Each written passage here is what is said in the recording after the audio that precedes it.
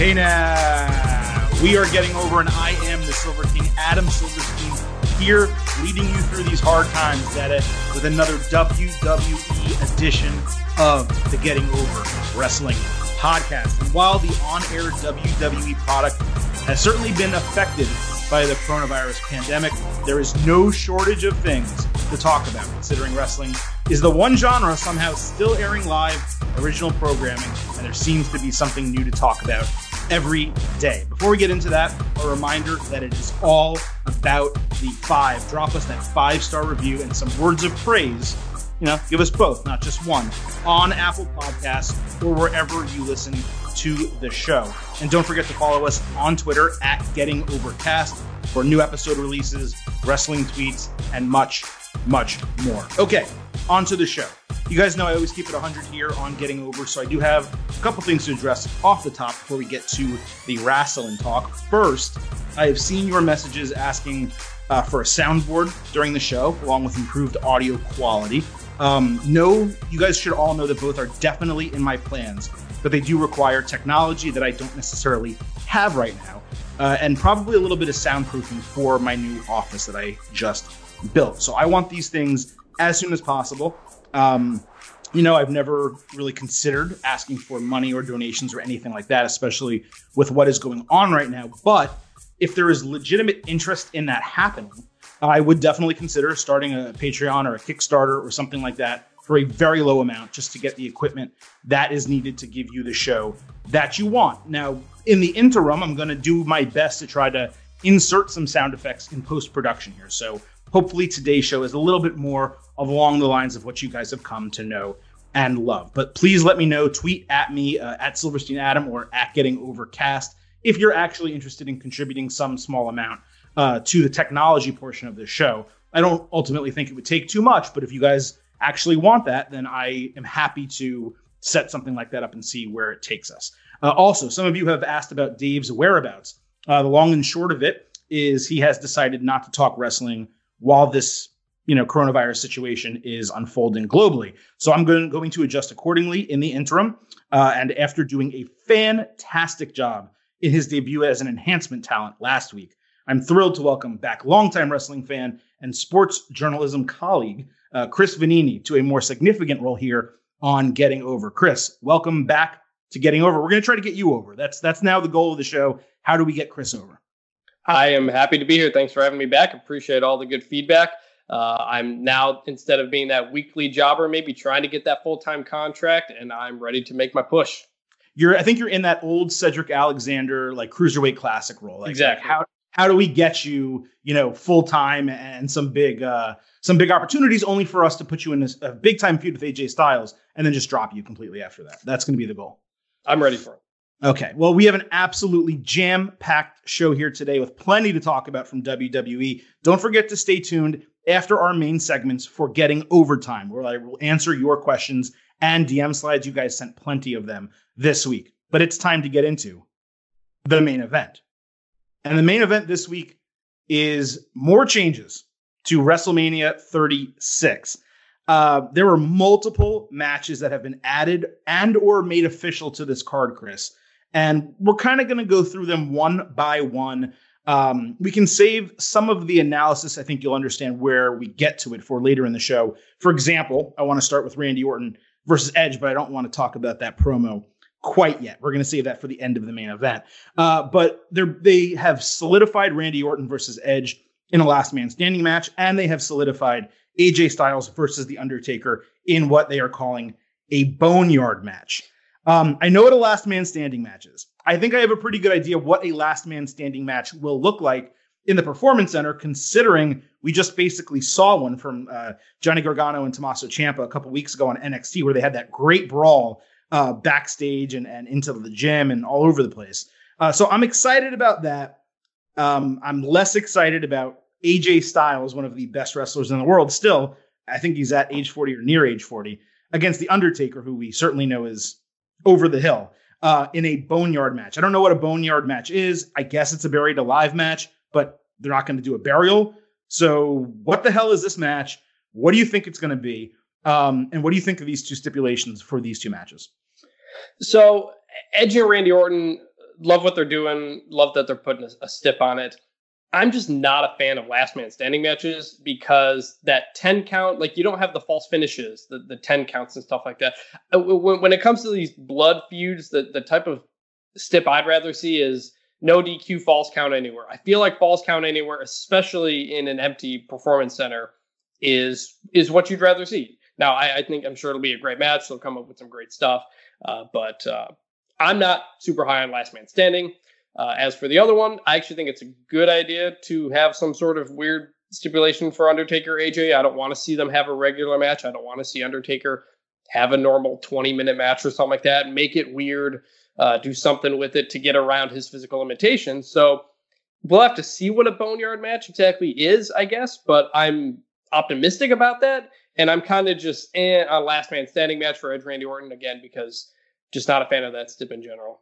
So I don't completely disagree with you. I don't mind a last man standing match. If you look at Gargano and Ciampa when they actually had one, I'm forgetting what takeover it was off the top of my head, but they booked that so incredibly well. They did figure out a way to give us false finishes where you thought it was going to be a double count out basically, or you would think each guy's going to miss the count, but suddenly they would win. And they gave us a surprise actual finish, if you remember, by Ciampa dangling by the handcuff, right? That's a very unique finish to a match like that. Yeah, so that's fair. It can be done well. I don't think this will be done well. At least I don't think the stipulation part of it will be done well. You're right. I think falls count anywhere would have been a far better stipulation in this case. Last man standing, to me, just like an I Quit match, is something that you utilize at the end of a feud. So if a feud is going on for multiple months and there's interferences or, each guy has a win and you have a rubber match, that's where you institute last man standing this is a last ditch effort to get a winner and also not necessarily hurt the loser that much because you're not getting pinned. You're not taking the 1, 2, 3 or submitting. So you're right. Falls count anywhere would have been better in this situation. The one reason I like both of these matches is because WrestleMania 36 this year in the Performance Center is going to get boring. Not that I'm saying it's going to be bad. I just think the monotony of matches in that Performance Center ring, it's going to get old. It's going to get tired, right? So I like the idea that WWE took 2 matches. And look, there may be more to come. There's some rumors that maybe John Cena versus Bray Wyatt could be a Firefly Funhouse match, or they could do something House of Horrors-esque with it. I don't know what they're going to do there or with every other match on the card. But for these two, it is something that is going to take us out of the Performance Center. And because they're taping the show, they have a really good opportunity to make these perfect as they can be, at least. Now, in terms of the Boneyard match stipulation, I think it's a way for them to do basically a match in the cemetery without calling it a cemetery, without referring to death. Not a quote unquote buried alive match. Would a casket match have been better? Possibly. I think it would have made more sense for AJ Styles to have said, hey, let's do a casket match in the Performance Center.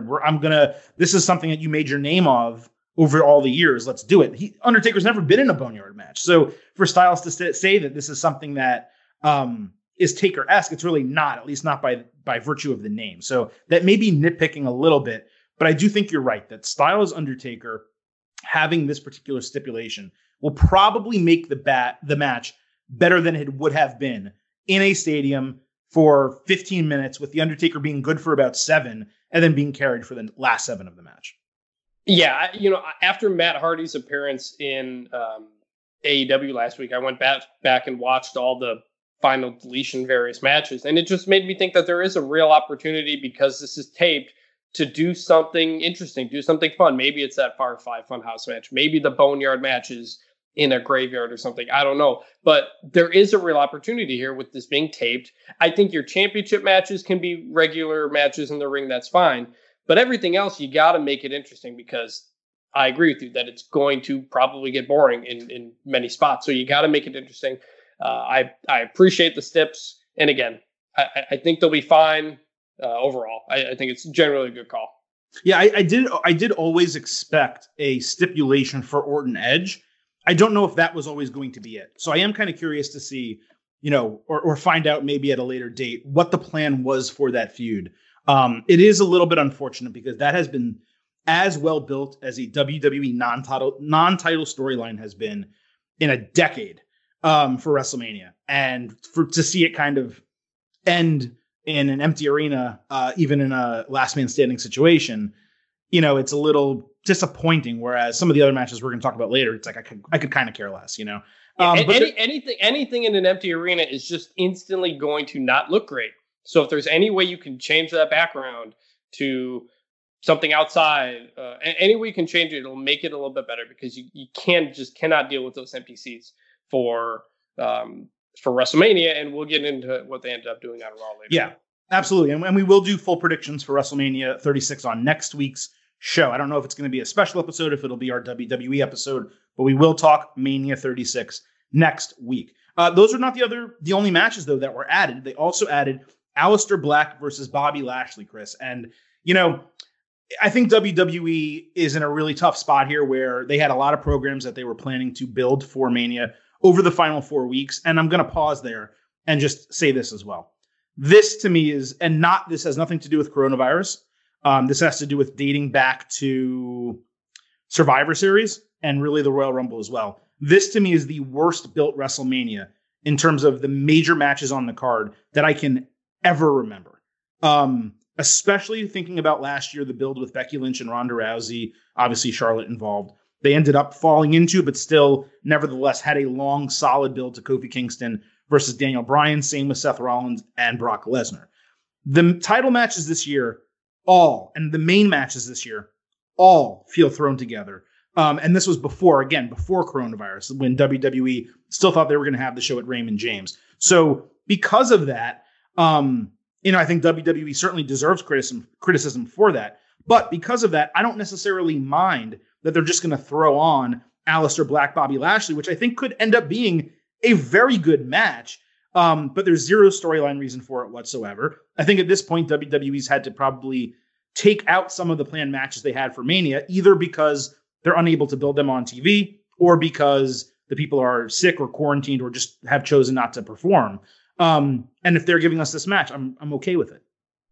Yeah, I don't know. When we got that Elias King Corbin match announced last week, that's when I started to have a bad feeling of where this was going to head.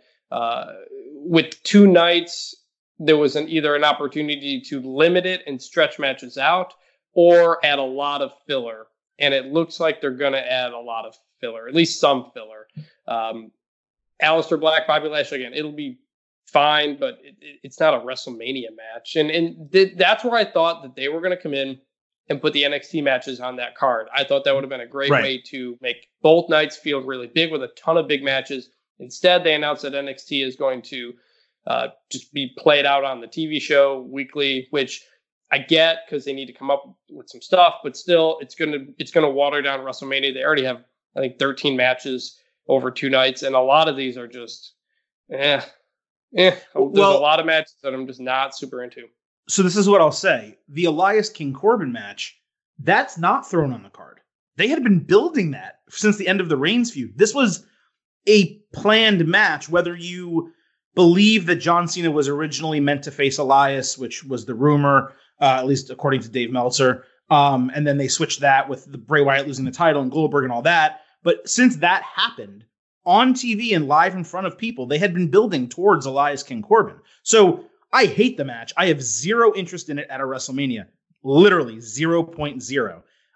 But that was at least their plan.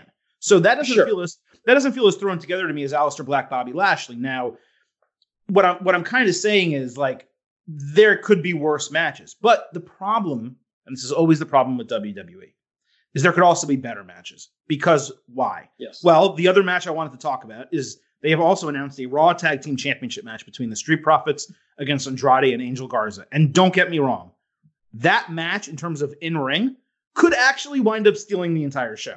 It is legitimately possible that that is a memorable match from WrestleMania 36, and that's crazy to say.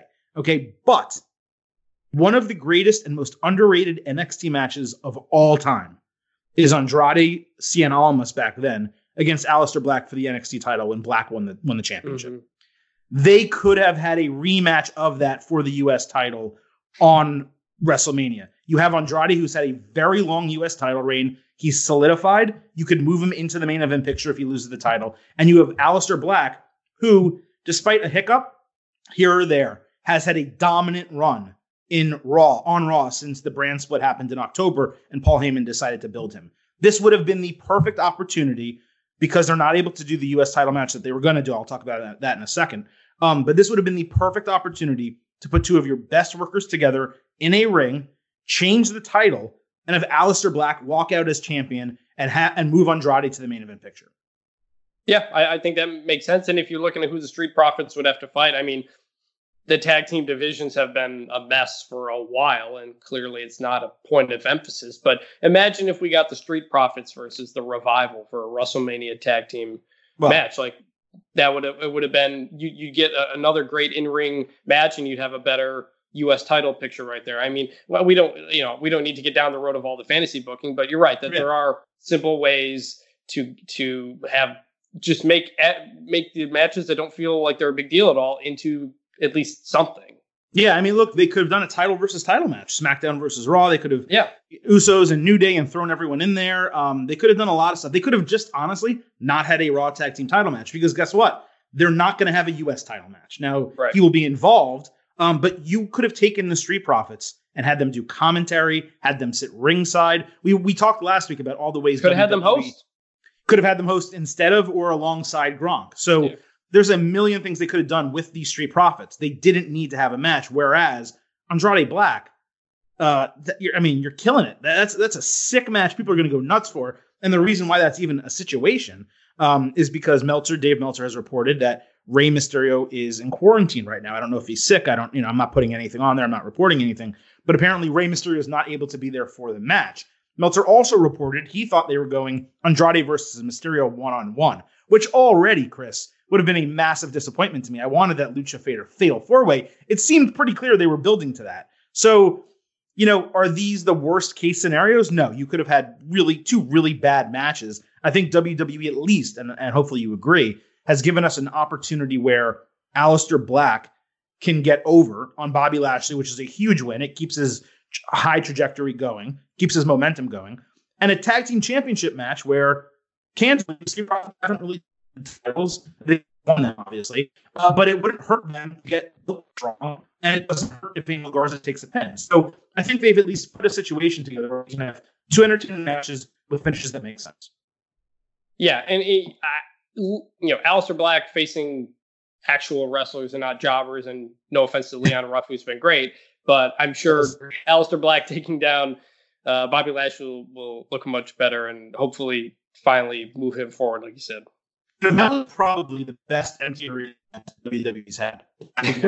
Leon Ruff. I'm not even sarcastic because it was entertaining, it was short, and it was negative. Right? Like, what are they doing here? And you hear the Hampton talent getting upset and frustrated at what was happening.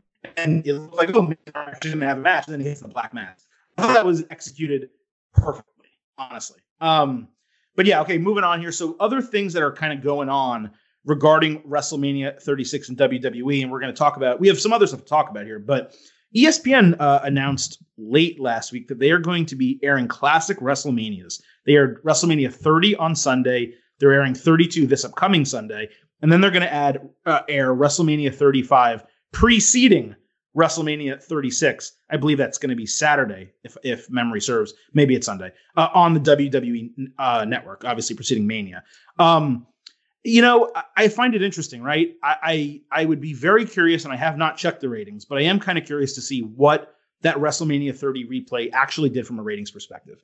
Ultimately, though, for ESPN, I think it's a no-brainer. They need content, they need programming. I don't even know if they paid WWE for these, but from a WWE perspective, I thought it was genius. Not only did they get their product on ESPN, which people are definitely turning into, but they were able to promote the WWE Network and WrestleMania 36 at a time where they need all the promotion they can get, considering it's not going to be at the arena or at the stadium. So I just thought it was a genius move for both companies. Now, that said, watching it, I didn't love it. I tried to watch some of the matches. I'm watching The Wire. I'm running through it for anyone who follows me on Twitter. You guys know I'm into The Wire. So I didn't really love the presentation, but I think for the casual fan, it was a great move. Yeah, this is the exact thing we talked about last week that they needed to do to get it out there to an audience who's maybe a lapsed fan or something like that. And I think starting with WrestleMania 30 was a great way to do it. I'm not sure about some of the other decisions in terms of which WrestleManias they chose, like choosing WrestleMania 32 is a weird decision. I mean, I guess because it has the big crowd, but man, that was not the WrestleMania you want to show to other people. No. Part of me was thinking like, hey, show WrestleMania 17. It's the best WrestleMania, but you're gonna have to cut out a lot of stuff that definitely does not hold up well, whether it's a match or whether it's commentary. And so I get it from that standpoint. But like, I watched WrestleMania 3 yesterday on the network, just the whole thing start to finish while I was working. And, I think they could get something out of that as well. It doesn't, even if it was a truncated version, but I do get showing the new ones with the current wrestlers and stuff like that. But it's a great call. It's something I was wondering if Fox was going to do this as well. Yeah. Get some certain WrestleManias, but I think it's a great play by ESPN. They need content. It's a great play by WWE. They get more people on it. WWE is also making the network partly open to anybody right now. I think it's a great decision. And the only thing is it brought back the idea of having actual WrestleMania on Fox instead. To continue that. But, we already talked about that. Well, yeah, but I mean, so yes, the reason they chose those Manias is because they either wanted something that had to do with current storylines. For example, Cena, Wyatt, and Bryan winning the title, and at least they're relevant, and current superstars, which I think airing WrestleMania 35 is genius, especially if they really strongly promote Kofi Kingston and Becky Lynch. Granted, Kofi doesn't even have a match, although I think we all expect him to be in the SmackDown Tag Team title match by the time SmackDown ends on Friday. But I think that's why they chose those, and I'm fine with that. Regarding the WWE Network thing you brought up, again, another genius move. They've basically, for anyone who doesn't know, they've made the best parts, I guess, of the WWE Network free, and you don't even have to subscribe. It's for a limited time. I don't know if it's through Mania or through the coronavirus pandemic, but it's free right now. So you can go watch every Mania, every Royal Rumble, the Monday Night War series, a ton of great content on the network.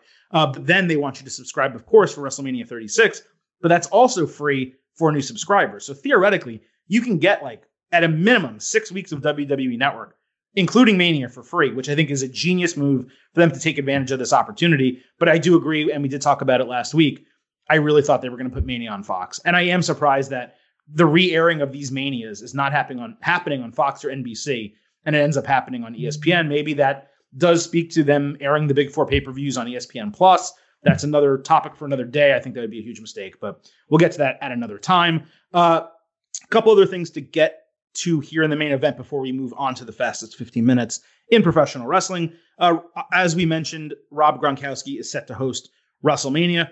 I just kind of wanted to have a quick discussion on your general thoughts to his debut on Friday and what the hell he's going to do at Mania. Because Friday, dude, I don't think it was as objectionable as some people, made it seem on Twitter, like it was the worst thing they had ever seen. But Gronk dancing like that to absolutely no one. I mean, Asuka can get away with it because she's Asuka, right? And it's funny and it's great. Daniel Bryan and Drew Gulak can do the yes chance to no one because it's tongue in cheek and we get it. But Gronk opening that show, dancing to the ring by himself to techno music, I mean, it was just bad. Mojo Rawley being back to the overhyped crazy dude to me is bad. That said, once that BS ended, once the bullshit ended, and they got into the segment with Elias and Baron Corbin, I'm not saying it was like Shakespeare, but it at least got me interested. I like Gronk standing face to face with Corbin. Corbin talking about both of them being former NFL players. That made sense.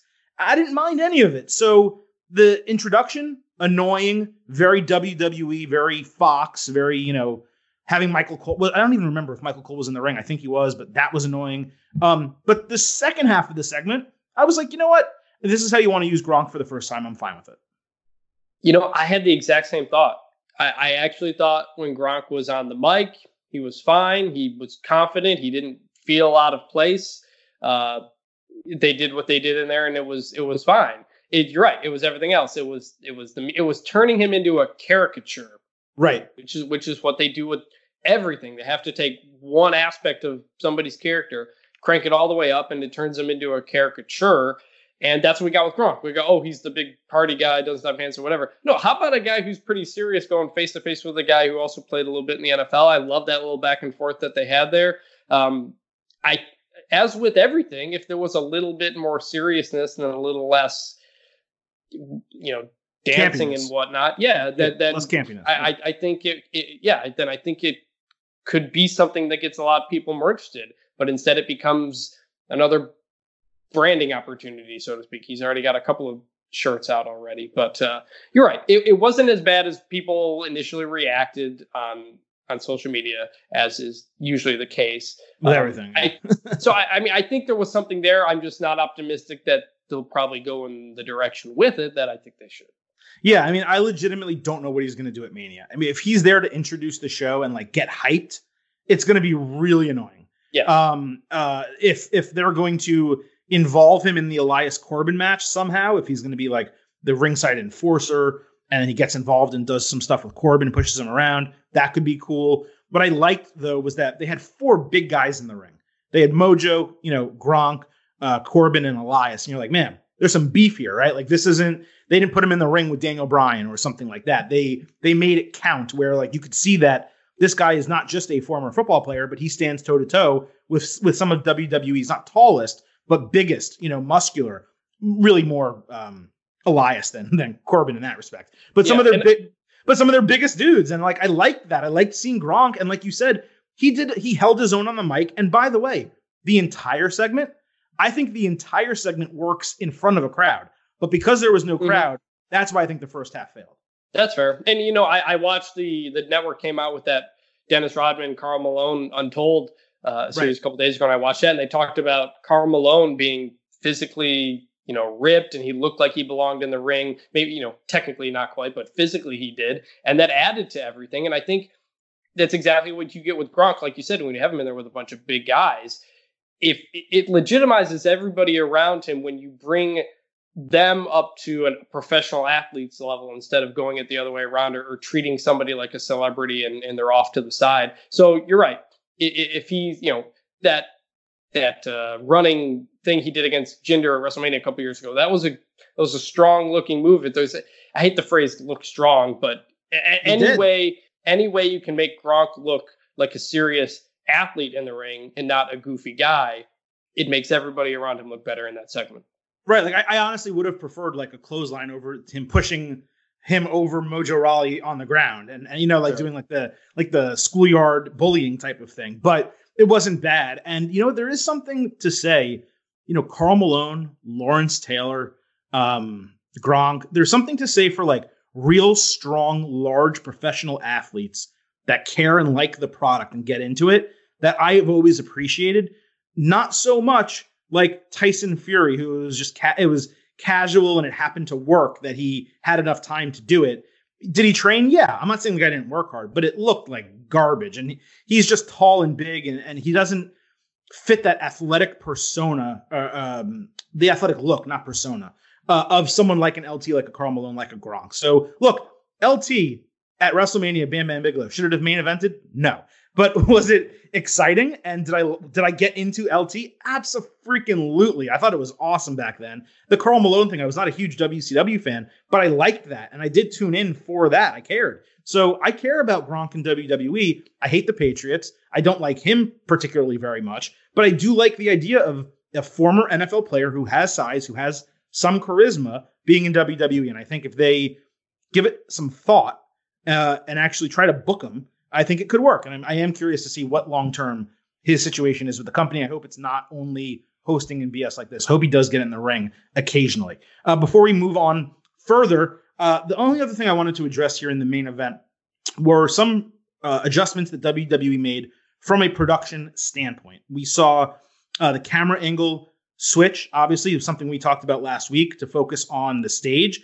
Actually, what we did, we talked about what AEW did right. This was on the AEW, the Wednesday show, the Wednesday Night Wars show, which came out last Thursday. So listen to our conversation. I thought it was really good on what Dynamite did right and what WWE could learn from it. And I was honestly concerned when we saw Friday, when we saw SmackDown, And I was like, nothing changed. They just don't get it. They don't care. But maybe it was just too quick of a turnaround, for them in one day to totally change the look. They took the weekend.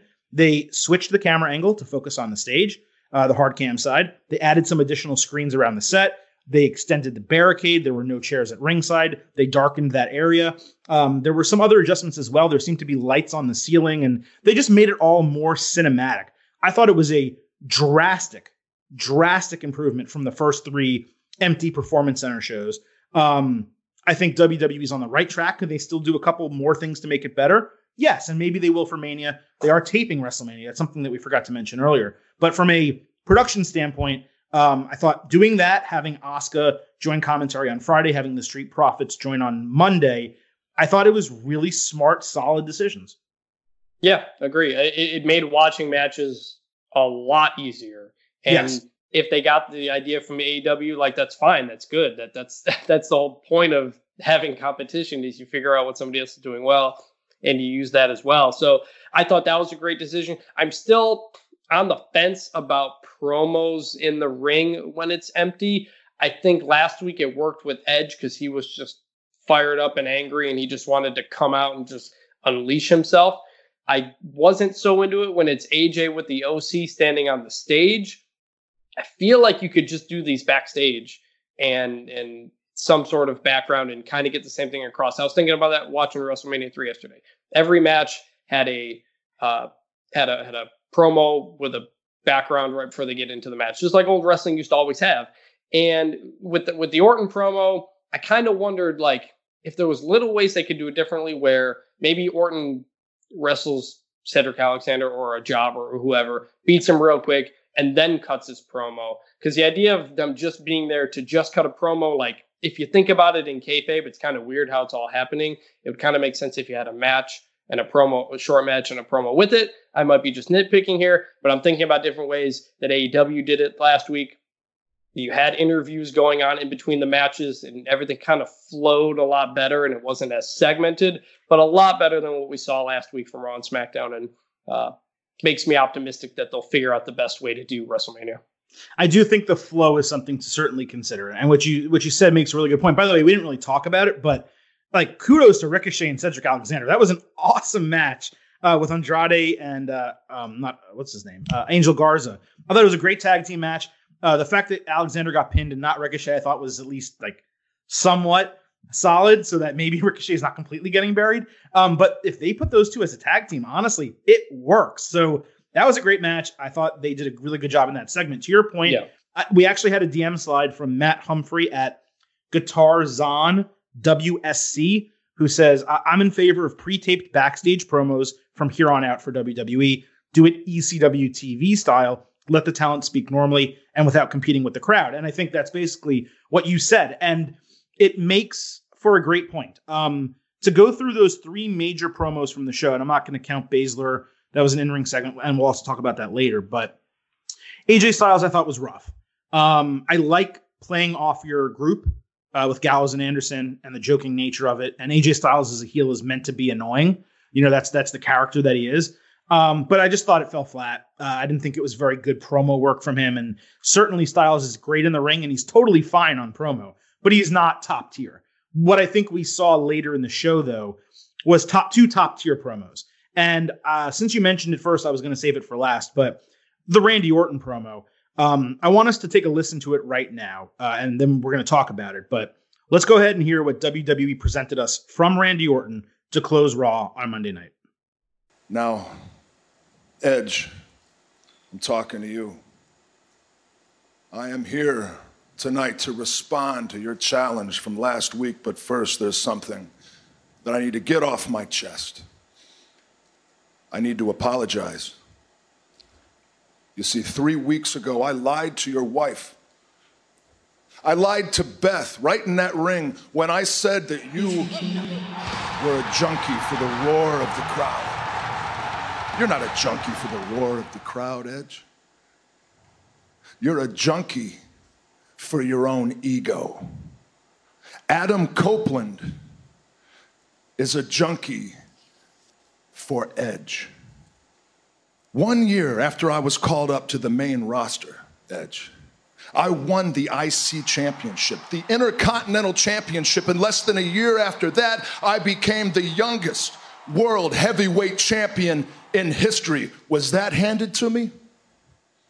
I went from being a third-generation prospect to the 3 most deadly letters in sports entertainment. Was that handed to me? No.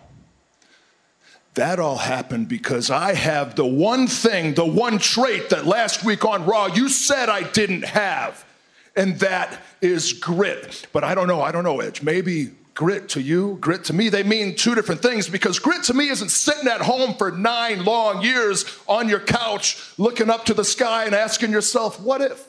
What if? What if? No. You know what grit is to me? Grit to me is longevity in an industry that seldom has any. Now you call me an entitled brat. Well, but aren't you the ultimate opportunist? Are you telling me that you wouldn't have done the same thing had the opportunity presented itself? If Triple H asked you to join Evolution, would you have said no? Last week you challenged me. You want Randy Orton versus Edge in a last man standing match at WrestleMania. Edge, you may be writing this story, but at WrestleMania, I'm going to write the last chapter and end it. I accept. So I get your point about, him being on the stage and cutting the promo that way. Personally, I didn't mind, because what I thought WWE did was they kept the camera close on Randy Orton for the majority of the promo. So it almost seemed like it was backstage, except you kind of, not that it was backstage, but it seemed like there was not an arena behind him, because they kept it so close, because they kept it so tight. And what I saw, especially at the end of the promo, was they really got in on his facial mannerisms and his expression. I also thought they did something very unique with that promo, which was they planned it out. So they didn't tell Randy what to say exactly, but they said, hey, what are you going to mention? And he picked 3 or 4 things, and they were able to live on Raw. And maybe it's certainly possible that it was taped, 100%. But it seemed to me to be live on Raw. They were able to insert clips of moments that Randy Orton was talking about as he was giving the promo. I thought the promo was great. I thought the production was great. There was an additional line at the end, and the same thing happened with Seth Rollins. We'll talk about that in a moment.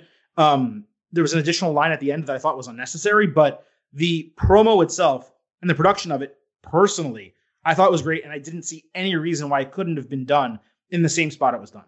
Yeah, absolutely. It was in the same spot as the AJ promo, but it was produced differently for the reasons you just laid out, and it made a world of difference. You can do a seemingly backstage promo like that if you film it like you do Randy. That works the exact same way as well. So that's another way to do it. Great promo from Randy overall. I wasn't in love with him kind of changing the reasoning. He went from saying Edge loved the crowd, he was a junkie for the crowd, to now they're saying Adam's a junkie for Edge. I mean, I guess it's taking it another level. It's okay. It just felt a little bit of it felt like, all right, we're trying to stretch this out a little bit longer because we can't do anything else. We can't have Randy and Edge in a tag match or something right now. Right. But all things considered, given the situation, I think they did as good a job as they could. Yeah, I do think they had clearly planned one additional level of confrontation or something like that on the road to Mania, and they're stuck not doing it. Next week, what are we going to get? My assumption is that since they are taping WrestleMania, everyone's in town. So I wouldn't be surprised if we get an Edge Orton face-to-face of some type on the next Raw, the go-home Raw, obviously before their match at Mania. So I'm going to be curious to see what they go from here. I do agree that from a storyline perspective, it was the first time in the entire feud that it deviated from being perfect. At the same time, the promo was near perfect. Yeah. So it's like you gave us a good segment. Did it kind of make complete sense? Maybe not, but it was still really good. So I'm going to give them a pass on it. And I do like that they are continuing to allow this to close Raw, because it is as I said earlier, it is the best built storyline for WrestleMania. It's not going to main event either night. But it is the number one match I think people actually want to see on the show. Well, actually, I mean, with this new format, do you think it could? No, I feel like you could make a case because there's not a crowd and everything is less high stakesy or lower stakes, so to speak. I feel like you could end it with Randy Edge, and it wouldn't feel out of place like maybe it would have before. I guess theoretically, your final 3 matches for Mania could be, or your final 4 matches for Mania could be like on Sunday. Could be Drew, Brock, Becky, Shayna, Roman, Bray, and then Edge Orton, potentially. Or you could do Edge Orton as the main event of Saturday and then do the other 3 matches on Sunday. What I think they're going to do, though, I think they're going to try to give McIntyre and Reigns a WrestleMania moment and have them main event their respective shows. I think you're right. I just wonder if Roman Goldberg just has there's just nothing to it right now. I feel like they could get away with it and it would still work if you main evented Edge Orton over a card that has Goldberg Roman on it. I mean, I would do it, but we're not booking, and that's it. And he's the one who chose. And he's the one who chose to put the title on Goldberg like 30 days after Mania. Like I was not a fan. I was not a fan of this main eventing when it started, even though it was awesome. I felt like you had to have the belts be the main. But with the way things have played out the last few weeks, with nothing going on because of everything that's happening in the world, I think they could do it and it would work. But that maybe I think a window's opened, and also having the 2-day show, it is certainly possible that it could main event Saturday. I see 0 way at main event Sunday, but I do think it could main event Saturday show. That is fair. The other thing I did want to talk about, though, is the other promo, which I thought was, look, I've said it like a couple times this year. One of the best promos that we've had from WWE in years, and that is Seth Rollins cutting an absolutely sick promo on Kevin Owens in the penultimate live segment on Monday Night Show. I think they had that Asuka Charlotte Flair WrestleMania match between them. Look, I thought the Kevin Owens, to your point, and to the DM Sliders point, the Kevin Owens promo in the ring was kind of lame. Kevin as a face is not really a great promo. He is very smart. He's a good promo in general, but him as a heel, it's like he kills it. As a face, sometimes it gets, a little monotonous or a little repetitive, I guess is actually the best word to use. But once Seth came out, you kind of felt like business had picked up. The look that Seth has as this Monday Night Messiah character, it's strong. And then he starts talking. And I'm like, oh, this is a pretty good promo. And then all of a sudden, it becomes great. So again, let's pause. I'm going to have you all listen to it, and we're going to talk about it coming up right now. Kevin, do you honestly believe that fighting me in this building gives you the home field advantage? I'm trying to wrap my head around that, and I can't seem to understand it. I didn't train here. You're right. You did train here. You said you made tons of memories and friends here. You earned your job here at WWE in this building. See, I didn't train in this building because it didn't exist when I got to WWE. This building was built on my blood, sweat, and tears, Kevin, on my sacrifice, on my success. Day after day, I had to suffer. I had to persevere. I had to succeed. Not for me, Kevin. No, it's never about me. I had to succeed for people like you. So you could get an opportunity to train in a beautiful facility like this. I rebuilt this system from the ground up, and I've been trying to do the same thing for Monday Night Raw, and you keep standing in my way, and I don't know if it's your selfishness. I don't know if it's your ego that keeps getting in the way, but you just continue to refuse to fall in line. None of this exists without Seth Rollins. NXT doesn't exist without Seth Rollins. The Performance Center doesn't exist without without Seth Rollins. Every single person that has stepped foot in here owes me. There is no Gargano. There is no Ciampa. There is no Undisputed Era. There's no Takeover. There is no Women's Evolution without Seth Rollins. You know what? I'm not going to sit here and listen to you delusional speech. Kevin, listen. Every single week you come out here and you tell me less talking, more fighting. So please, just let me finish. Can I finish, please?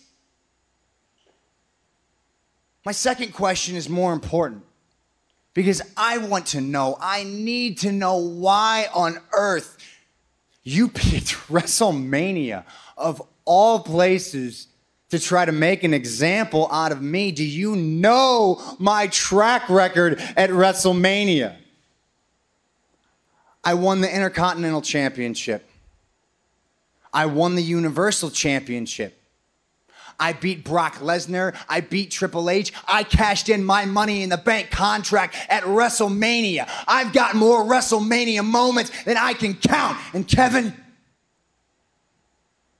you have 0. Your WrestleMania track record reads like this: failure after failure after failure after failure. And what about last year? Oh, that's right. You weren't even good enough to be on WrestleMania. I don't get it, Kev. You can't beat me on my worst day. And WrestleMania is never my worst day. Because under pressure, I become a god. So I love the promo, Chris, because there were so many different elements in there that spoke to me. Talking about how the Performance Center is not an advantage for Kevin Owens, how nothing in WWE, because of his warped mind now, nothing would exist without him, without Seth Rollins. Not the Performance Center, not NXT. He won his successes at WrestleMania over the last few years, how many Mania moments he's had. The small problem is he said Owens had none. Well, Owens actually beat Jericho for the U.S. title at Mania 33. We all know about that. What I thought he missed was he should have brought up Owens being bumped from the WWE Championship match last year. I thought a little bit of breaking kayfabe there would have gone a long way for that promo to be an all-timer. But the closing freaking line, or the line that should have been the last line, there's an additional one after it. WWE cut it off on the audio that I just played for you for good reason, because the promo should have ended here. WrestleMania is never my worst day because under pressure, I become a god. It's somewhat reality based on kayfabe. It speaks to how warped his mind has become as this Monday Night Messiah character. I thought that's one of the best closing lines of a promo I've ever heard. And that promo was an all-timer, at least in the modern era of WWE, this reality era, if you want to call it that. I thought that hit every single button it needed to. Absolute huge kudos to Seth Rollins. Nothing is more dastardly than a heel who's right. Exactly. And we so rarely get that. And we're getting it with Orton too. We're getting two heels who are serious, who are strong, and who generally are right. We're so used to Seth being a coward, everybody being a coward, everybody speaking in sarcasm, everybody putting up Photoshop images on the screen. Instead, this is what we've always wanted. We've wanted serious heels. And this is why, because now I am absolutely hyped for these two matches. It feels like two heavyweights going at it now. It doesn't feel like there's shenanigans going on in the background, and there probably will be in the match or something like that. But it gets you more excited for a fight when it feels like two guys are on an equal level and are on a very high level, and you're not planning shenanigans in your head. Love the promo from Seth. Absolutely killed it. That's the Seth I wanted I get why they didn't, but when he was in the Authority, that's the Seth I wanted. I hated that he was a coward the whole time. I get why they did it. It worked to some extent, but I wanted him to evolve past that at some point.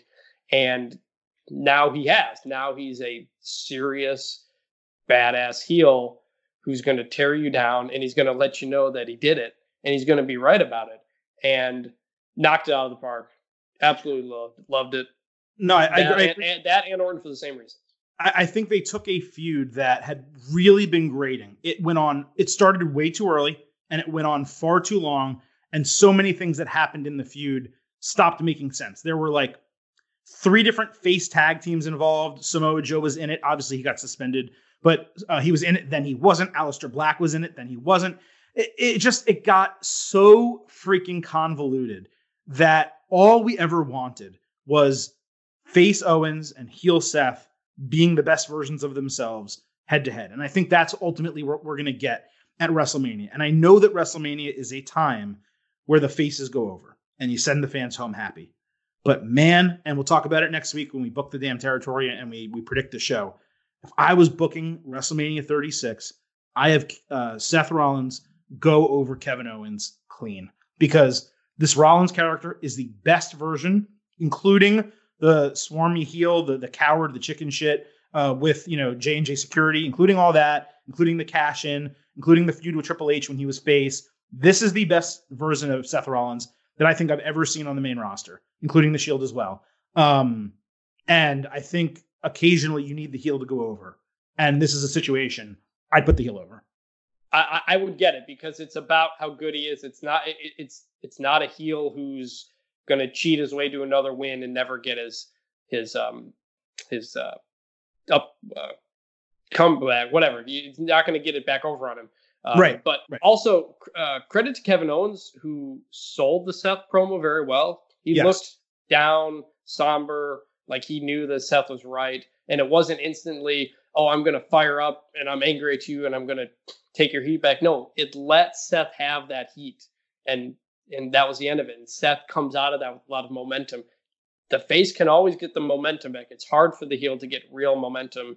And Seth got it. And Kevin Owens did a great job of really emotionally letting him have it just by the look on his face. Yeah, I do have some curiosities about that promo too, because like Owens did interrupt him for a brief moment in the middle. And yes. I wonder a couple things. One, was that planned on purpose? If not, then was that maybe the last line was planned, but was that an off-the-cuff promo from Seth Rollins? If so, that's even more impressive. Now, I don't think that the writers could have written that. So I do know that those were his words. So I don't have really any concerns about whether that was written for him or not, but it just, the way it transpired, the way that Seth spoke, it felt completely original, completely real, 100% him. And again, that closing line I thought just was absolutely killer. One other thing to add, because you made the point, when heels are allowed to be heels and when their rationale makes sense and is legitimate, that is the best type of heel. You look at Chris Jericho on AEW, him wanting people to thank him and praise him for being the one that, helped that company exist. You know what? Would it have existed without him? Yeah. Would it have gotten nearly as much attention if Chris Jericho didn't sign and turn down apparently a decent offer from WWE in order to do so? No, it wouldn't have. So like that made Jericho a great heel. This makes Rollins a great heel, and I hope they pay it off. Okay, moving on to the fastest 15 minutes in professional wrestling. Got only 4 topics this week, so we have plenty of time to talk about them, but we're going to go through them pretty quick. We had that Goldberg-Roman Reigns contract signing to close SmackDown. And look, I'm getting sick, not so much of contract signings. Stop throwing chairs and tables. Like, I know they needed to do something to like enhance the picture of those two guys standing in the ring to make it exciting. If you want to toss the chairs out to start, hey, we're not going to sit down for this, I'll take it. Fine. Okay. But like, how many table tip overs are we going to have in these empty arena shows? Like, we just had The Undertaker do it for no good reason a couple weeks ago. Now we have this. It's just so lame. Like, yeah, you can flip over a table. You know who else can? Like a 6-year-old kid could flip over that table. It's not any measure of strength. The chair thing is actually pretty impressive because those are like 40, 45 pounds and you're easily tossing them out of the ring. I get it. But like, once Braun Strowman like took that desk chair and used it to like as like a javelin and threw it into someone, that ended it. You're never going to get better than that. So I don't need to see chairs thrown anymore. Yeah, I don't know. I don't have I guess I don't have a ton to say about Roman Goldberg just because there's been nothing to this really the whole time. I'm just not into it. That we get a contract signing that, like you said, is very similar to the one they did with AJ Undertaker, which didn't need a contract signing in the first place. It wasn't a championship match, not the big of a deal. And yeah, I don't know. They just kind of. I get you want the face to face for the video and package and whatnot, but I don't know. Other than that, I'm just not feeling this at all. I'm not feeling any real animosity between these two that doesn't feel absolutely forced. And it's too bad because I think Roman is very good at what he does and deserves better than being in this match. Yeah, I mean, I just think ultimately that this was a mistake, just putting the title on Goldberg. I've talked about it, many times on audios that I've taped before getting over, when this title change happened. But like, if they wanted Fiend Cena and Reigns Goldberg, they could have just kept the title on Fiend and had Cena and Reigns like get into this thing and Goldberg. I don't even know what honestly, like I'm kind of talking out of my ass here. I don't know what they could have done, but like they were setting up for Roman Reigns Fiend. They had the entire storyline of anyone but you, Roman. It worked. It would have been a really good main event. And they just gave it away to get Goldberg in there. And no one believes Goldberg is going to walk out of here with the title. There are some matches, like, could I see John Cena beating The Fiend? I could see it, right? I don't think he's going to. I could see it. I do not see any I can way. absolutely see it. Yeah, but I do not see any way in which Goldberg beats Roman Reigns. It would make zero sense. So They took a match that I was legitimately excited about, and they could have found something good for Cena to do. Hell, man, they could have done Cena Goldberg. If you're going to beat Goldberg anyway, why not have Cena Goldberg? And they took those potentials, and they just gave us two matches that I care far less about than I did. And that's not to say the Cena-Fiend match won't be good. I actually think it's going to be good. They've done a really good job building it, with the exception of the corniness of him tipping his hat in that first time that they met and the reasoning for it and stuff. But outside of that, they've actually done a pretty good job. The face-to-face promo 2 weeks ago, I think it was, with The Fiend as the Firefly Funhouse version, standing face-to-face with Cena, I thought that was fantastic. So they're doing okay there. But Roman Reigns Goldberg, I don't give two shits about it. It's not going to be a good match. Roman's going to go over. It should be pretty quick. And it just cheapens the entire thing. It's terrible. Okay, moving on here.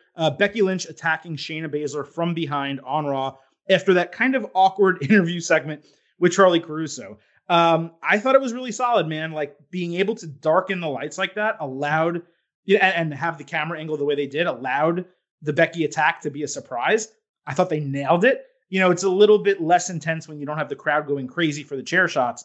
But other than that, I thought it was a really good way for Becky to get back at Shayna for the vampire bat bite attack from a couple weeks ago. And I still don't care much about the feud, and I still have my own opinions about how it's going to finish. We'll talk about that next week. But I at least thought this was a good segment and a good way to get some additional heat heading into Mania. Is Becky Lynch the face? I don't know. This whole thing has been, it's just been very weird. Her driving the truck felt like an NWO move. Austin did that. Austin did that all the time. But it was toward like a villain who was the corporate leader. It wasn't, he was just driving it on his own, talking about how great he is. I don't know. This whole thing's been a little bit off to me. I think it'll be a good match. Shayna's great. It just feels like Becky's kind of all over the place. She's a lot better as the underdog who finally gets to the top. Kind of like Austin. Austin was better when he was chasing the title. He was good when he had the title, but he was better when he was chasing the title and he had a villain to go after. Becky just, I don't know. It feels like, Becky Ronda would have been great in the spot. Obviously, I think Shayna's there. It's just everything feels weird. Shayna's getting attacked. She's a vampire. I don't know. I don't have a ton of solid thoughts on this because it's been all over the place. And last week, or I think it was last week, when Becky drives in the truck, the Becky Lynch truck, and there's just nothing goes on with it. Just very strange. I know it's weird circumstances, but I'm just very confused at how we're supposed to feel about both of these people. Apparently, they had some plans for that truck on the road to WrestleMania, and they had already had it made, and they just kind of wanted to use it on TV. They also could have just saved it for Mania, and that could have been how she arrived at the arena. But regardless, you're right. I mean, there's not a lot of juice to this storyline, despite the fact that they tried to give it some. I think the Shayna Baszler match at Elimination Chamber fell flat. The booking was fine, the idea, but the execution was terrible. Many moments in this feud just haven't been great. They've actually both done a better job building this on Twitter than they have on Raw. So that just goes to show you. I would just rather I'd rather Shayna's being built as Brock-esque, and I'd rather keep it like that. Just have Becky try to sneak attack her, but Shayna gets the upper hand or something like that. And Becky feels a little bit scared, so she has a little bit of an underdog going into this. It doesn't feel like it's inevitable Shayna's going to finally get her way. Having them go back and forth and 50-50, I don't think helps either of them. No, I do agree with that. And maybe we'll get Shayna going over strong in some way or another next week, maybe a backstage attack or something like that. It would be cool to see Shayna brutalize Becky on next week's Raw ahead of Mania, and then have that come, even though she's the man, she's held the title for a calendar year, you still want her to be in that underdog role against this dominant woman, right? But the problem is I don't think they've taken long enough or done a good enough job building up Shayna Baszler and making her interesting for it to happen.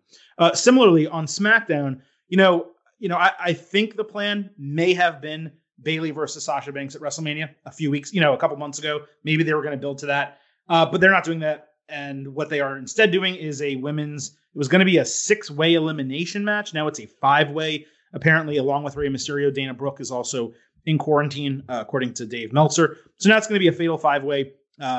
Bayley defending her title against Sasha Banks, which was interesting. Tamina for no reason. Naomi, Lacey Evans, and am I missing someone? Bayley, Lacey, Tamina, Naomi, Sasha, and then... Is that 5? Yeah, that's 5. All right, so those 5. So that's the match. They threw Tamina in just because whatever. I did find it funny, though, that Bayley on SmackDown Friday was like, what are you going to do, put Tamina in the match? And then Paige is like, yeah.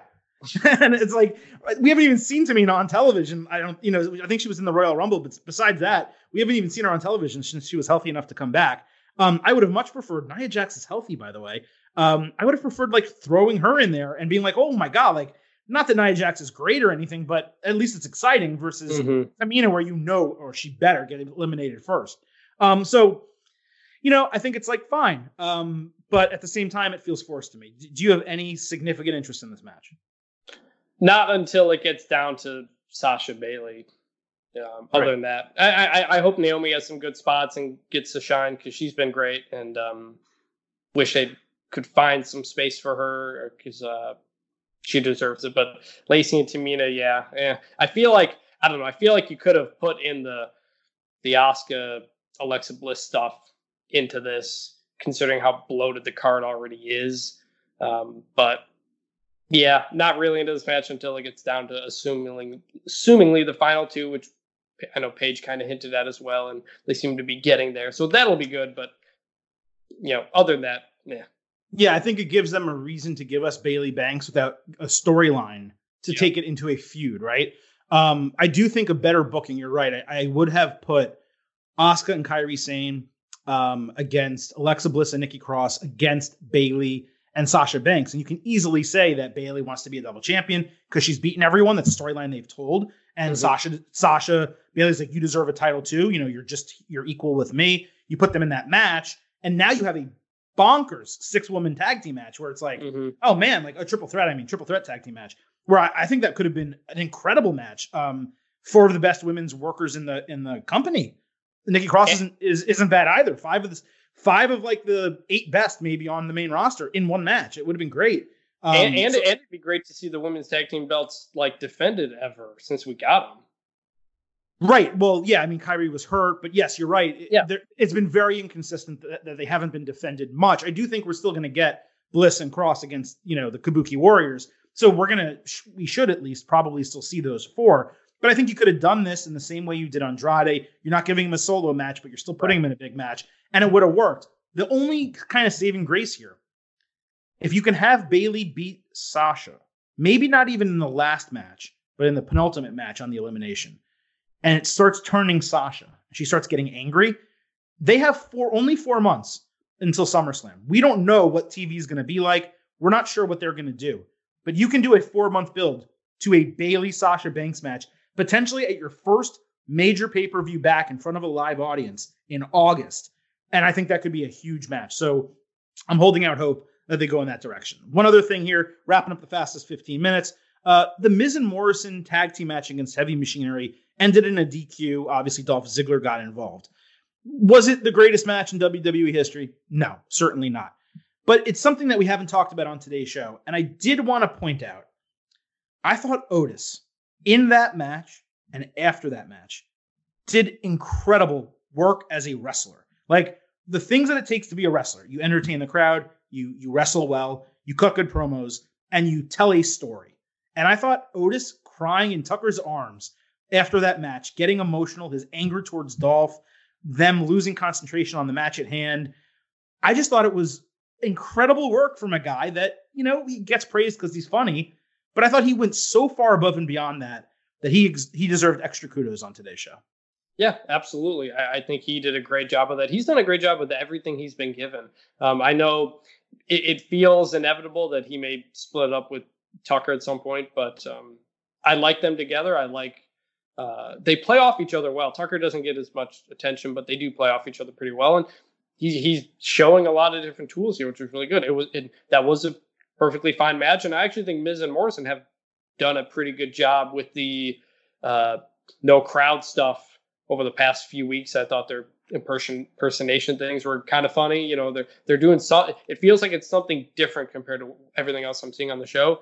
I think they've been doing a good job. I think Otis did a great job. And we'll see who they end up facing in the title match. I wouldn't have hated a 4-way tag team match between all these teams, though. Well, I do think we're still going to get Otis Dolph. Whether that's a quote unquote kickoff show match or an undercard match, I think we'll get that on the show.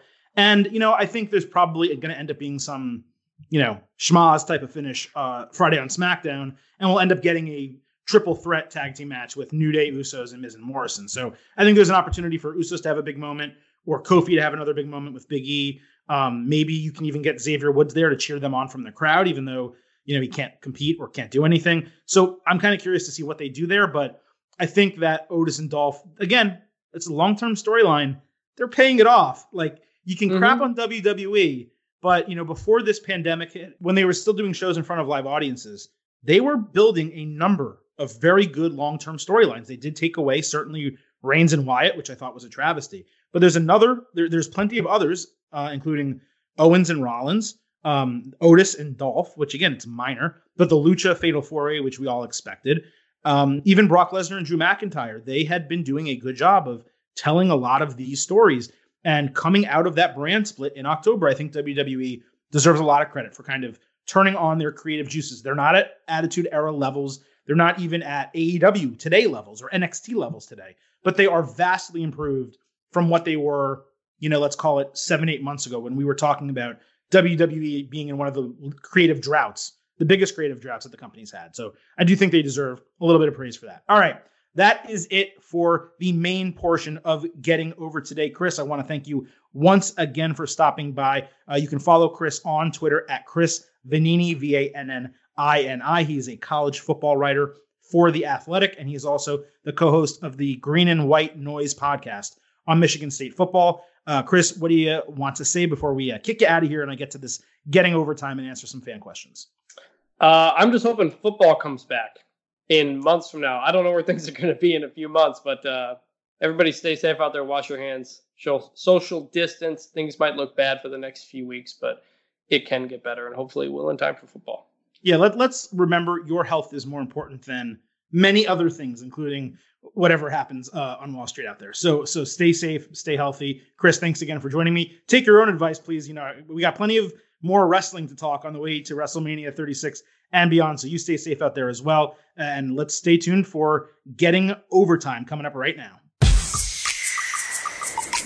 Okay, jumping into some of your DMs and questions here on Getting Overtime. Nizer at JNizer17 asks, if I knew they were going to force the too big for just one night line at us for WrestleMania 36, I would have turned it into a drinking game. Look, WWE is not going to do anything without overdoing it, right? So I have no surprise that this is the tagline. Look, I think it's fair game this time. There are some taglines for WrestleMania or things they try to put over, like for one of the Blood Money in the Sand shows, equivalent to or bigger than WrestleMania, like that are legitimately annoying and almost hurtful to the intelligence of a wrestling fan. This I'm fine with. It is too big for just one night. They're going to put on a lot of matches over 2 nights, and we're in a very unique situation that WWE, with very little time, only a couple weeks, is trying to promote that WrestleMania is going to be more than one night. So in this case, I'm okay with it, but funny comment anyway. Coming in from Francisco Zamudio at FZAMUDIO. How underrated is it that Daniel Bryan was in both of the most iconic WrestleMania matches of the last 15, 20, 25 years? Crazy to think about. I'm going to stop you there. Was he in 2 of the most iconic WrestleMania matches? Yes, they were both very big. I wouldn't necessarily call either of them iconic, quote unquote.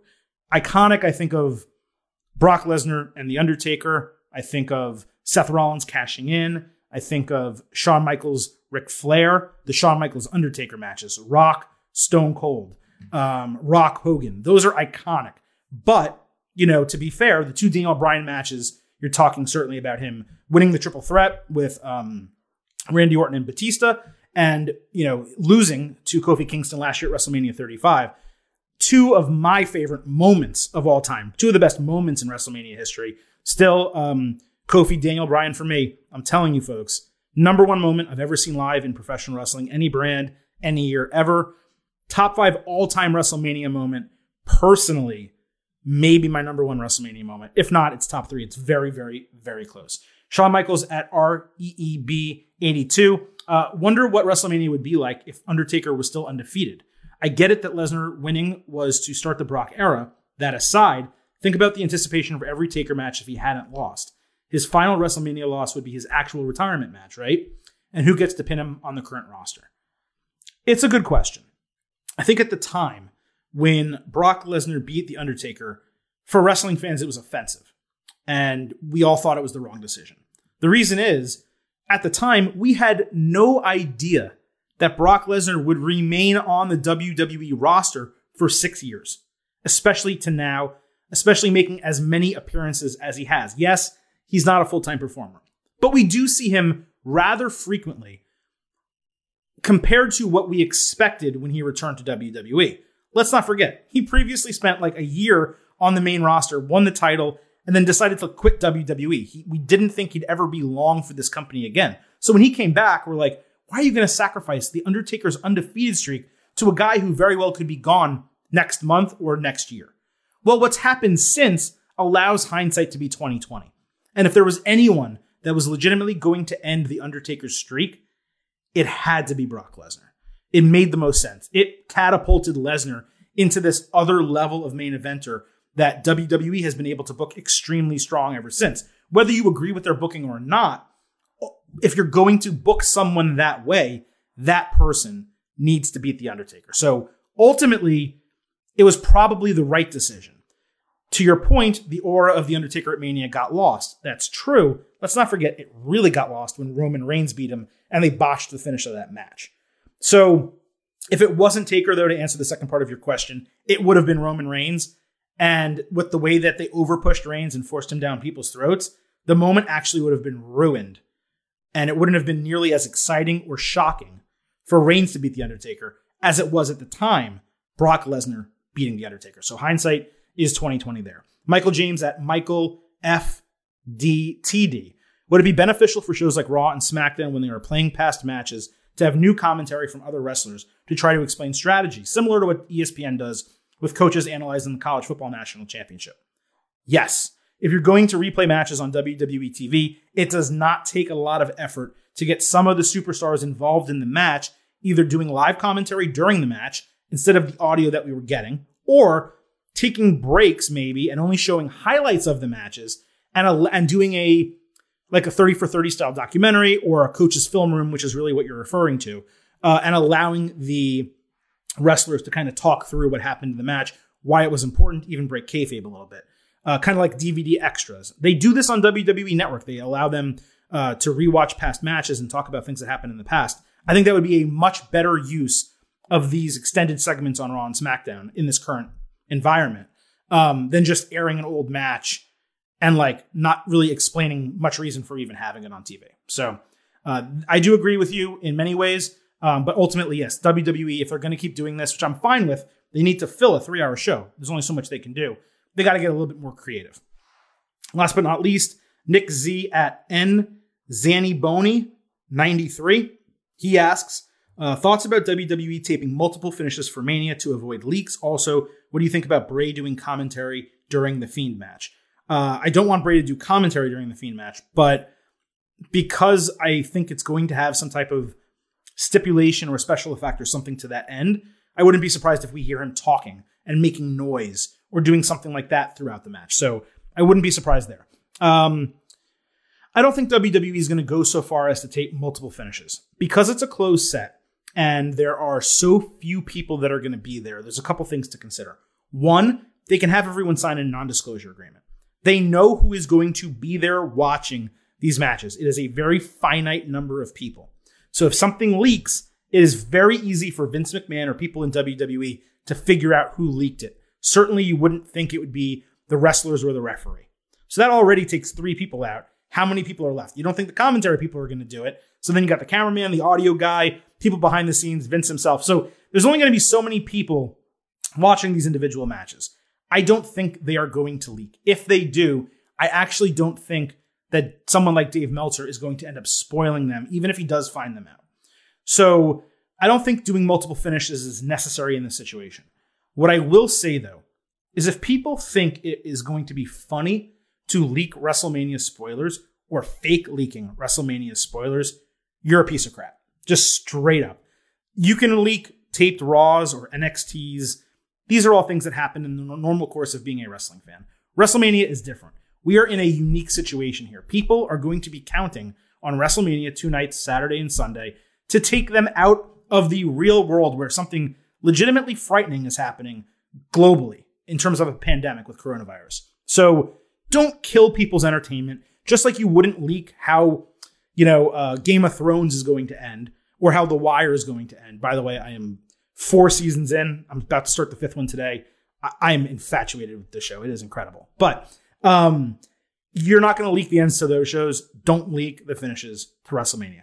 Be a normal person. Okay, that is it for Getting Over this week. Please follow the show on Twitter at Getting Overcast. You can follow me at Silverstein Adam. Don't forget, please hit up Apple Podcasts. Drop that 5-star review. You know you want to. You know we need it. And please don't forget also, hit me up on Twitter if you are actually interested in contributing financially to help the show get some of the things we need. A little bit of better audio equipment, some sound dampening stuff in the office, and most importantly, a soundboard. That's my #1 addition as soon as I have the funds to do it. So if you are actually interested, hit me up and maybe I'll start a Patreon or a Kickstarter or a GoFundMe or something like that. I'll consider it. I'm not going to promise it. I didn't really ever want to ask anyone for money, but if it is something you're interested in doing, I would certainly be amenable to it. So on the way out here, once again, thank you all for listening. We'll be back Thursday with our Wednesday Night War show. I expect to get a real version of NXT this week, at least in some ways. And certainly, Dynamite last week was great, so I'm curious to see what they do Wednesday as well. So for Chris Vanini, thanks again to him for joining me on this edition of Getting Over. I am the Silver King, Adam Silverstein, and I got just 3 words for you. Bye for now.